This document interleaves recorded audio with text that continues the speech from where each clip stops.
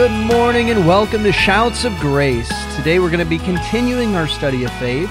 And of course, we finished up looking at Noah yesterday. And so today we're moving right along. We're going to be in Hebrews chapter 11, verses 8 through 10.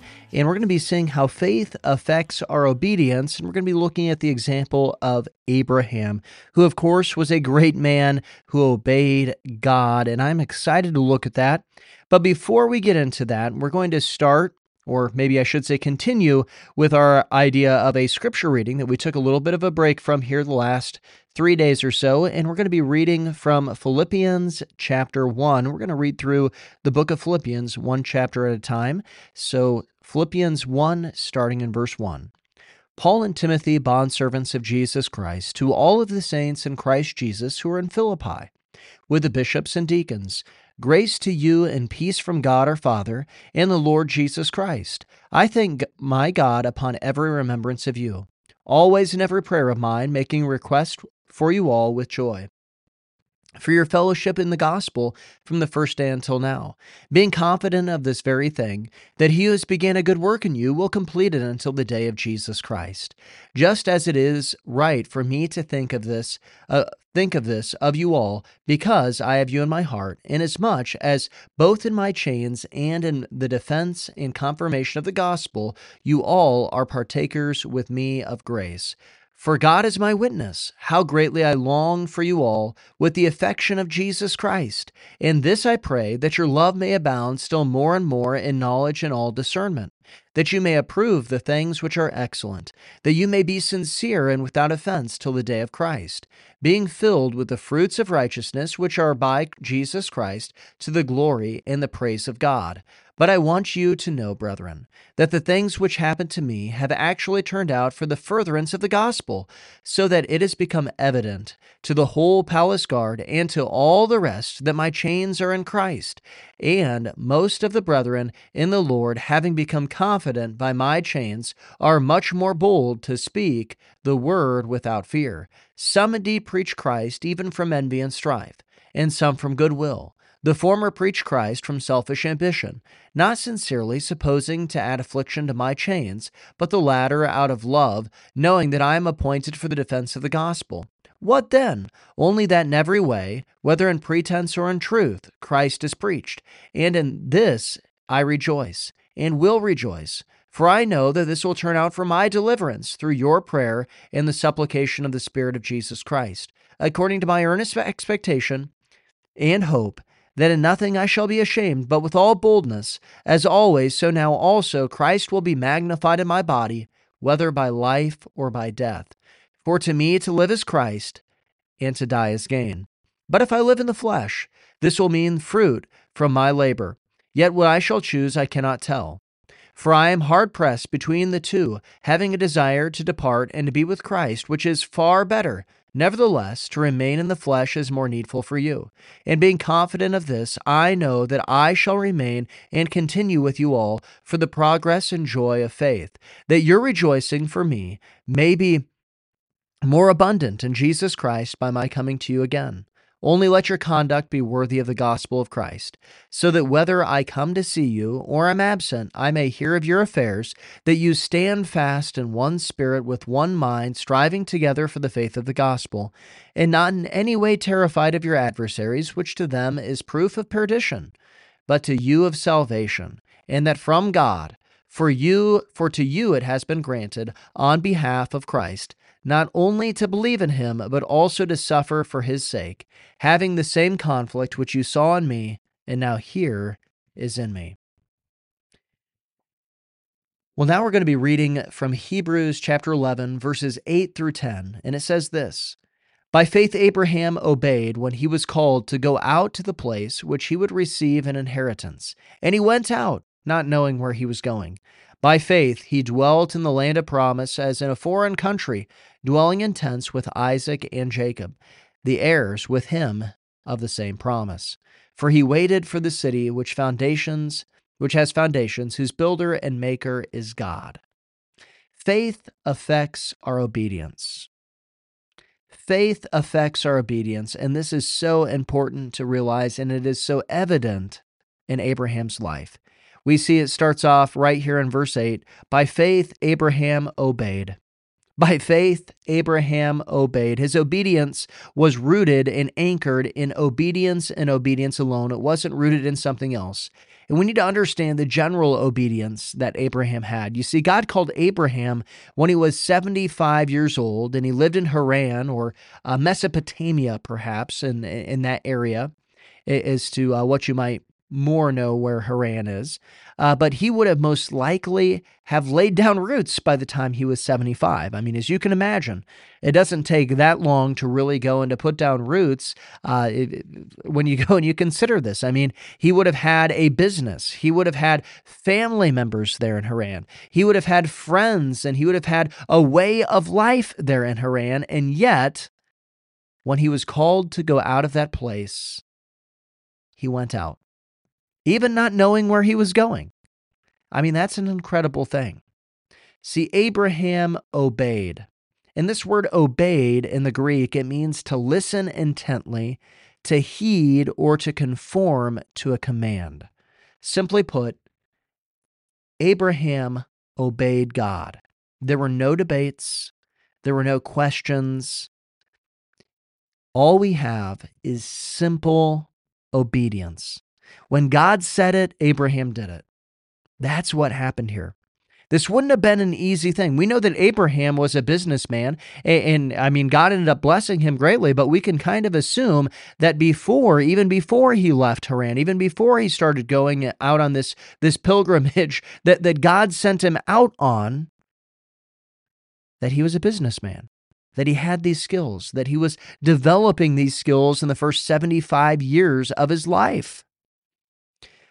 See, it's amazing that Abraham obeyed God, and it was such a simple obedience, even in the midst of great difficulty, this general obedience.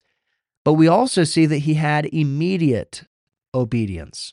See, Abraham applied the song obedience to his life. If you remember that song, perhaps that you sang in Sunday school, obedience is the very best way. I won't continue singing for you because I don't want you to turn this off by listening to my voice sing, but obedience is the very best way to show that you believe, doing exactly as the Lord commands, doing it happily.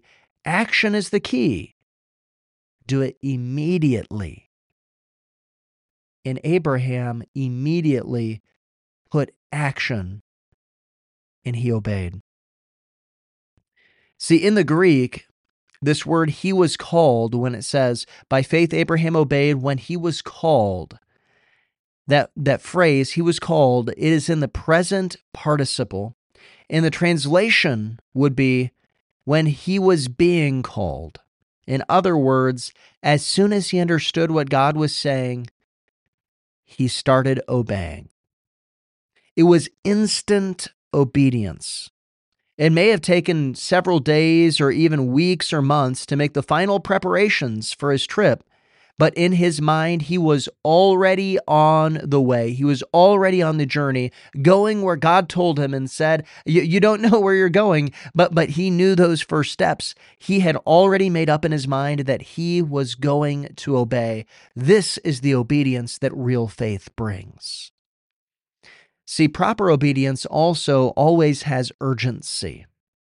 God speaks and we react, either in obedience or disobedience. It's really the only choices that we have. Many people think that there's some middle ground or something like that, but no, when God speaks, when it is a call in our life, either we go and we make our mind up to obey, or we make our mind up to disobey. That's the reality of it.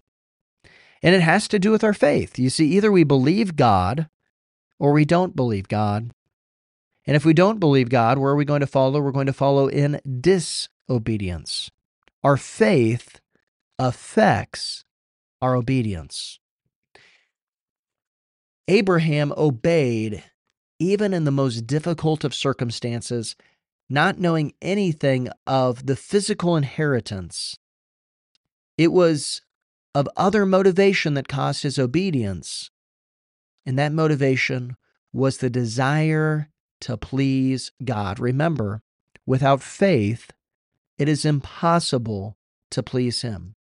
And you need this motivation in your life. Do you have that motivation in your life? Do you really want to please God? I mean, think about the difficulty that Abraham was being called and asked to do. He was being called to go and to uproot his life. How difficult would that be? And to go immediately, to start making those preparations right away. And also think about it this way, he didn't know where he was going. Have you ever gotten lost before? Been driving and not exactly known where you were going? My wife and I, for our 5th anniversary, we took a trip over to Ireland. And it was a great, wonderful trip. But it was a little bit nerve-wracking because, we'd never been on that continent. We never driven on the wrong side of the road before.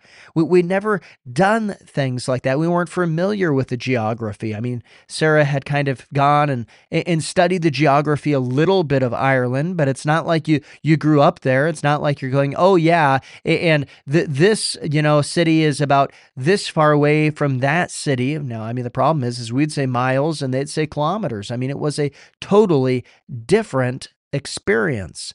And I remember it's nerve-wracking for me a little bit because I use a GPS almost everywhere I go.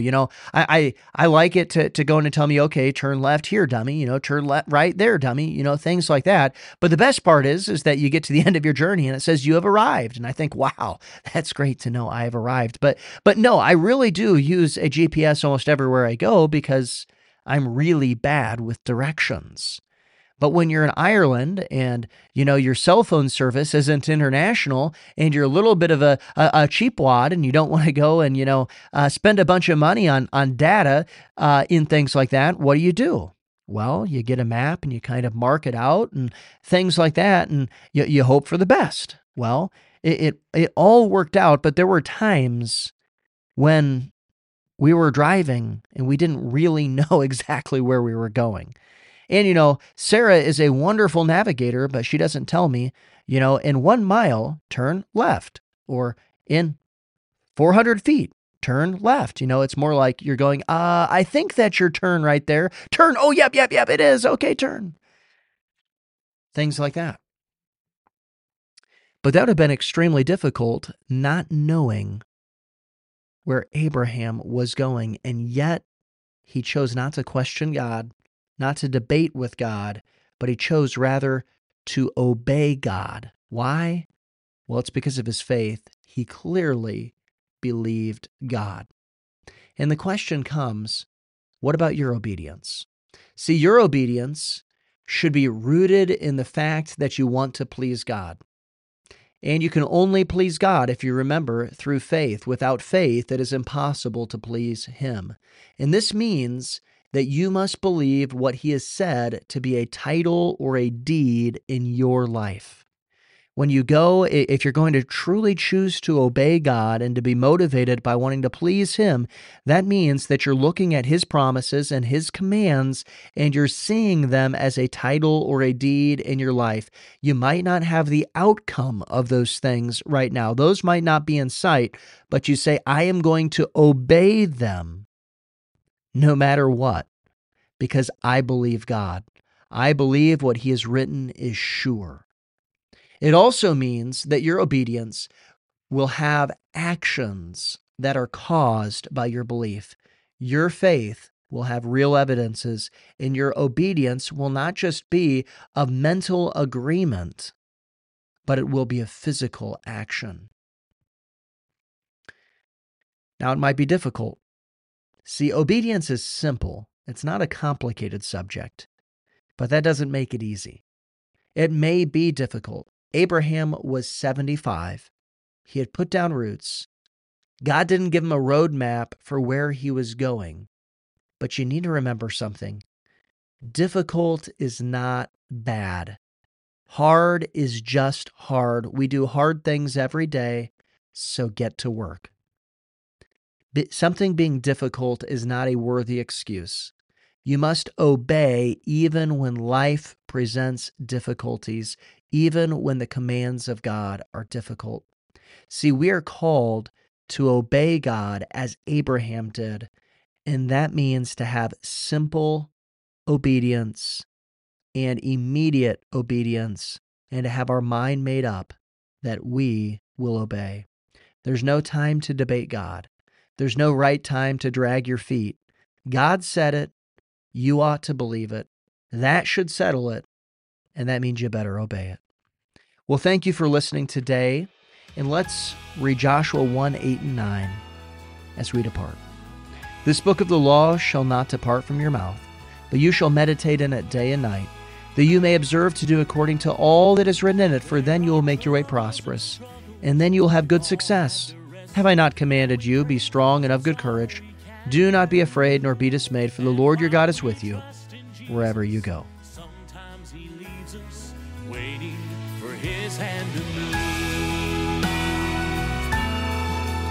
Oh, but even in darkness, we hold to the promise. There's nothing we can't overcome. So that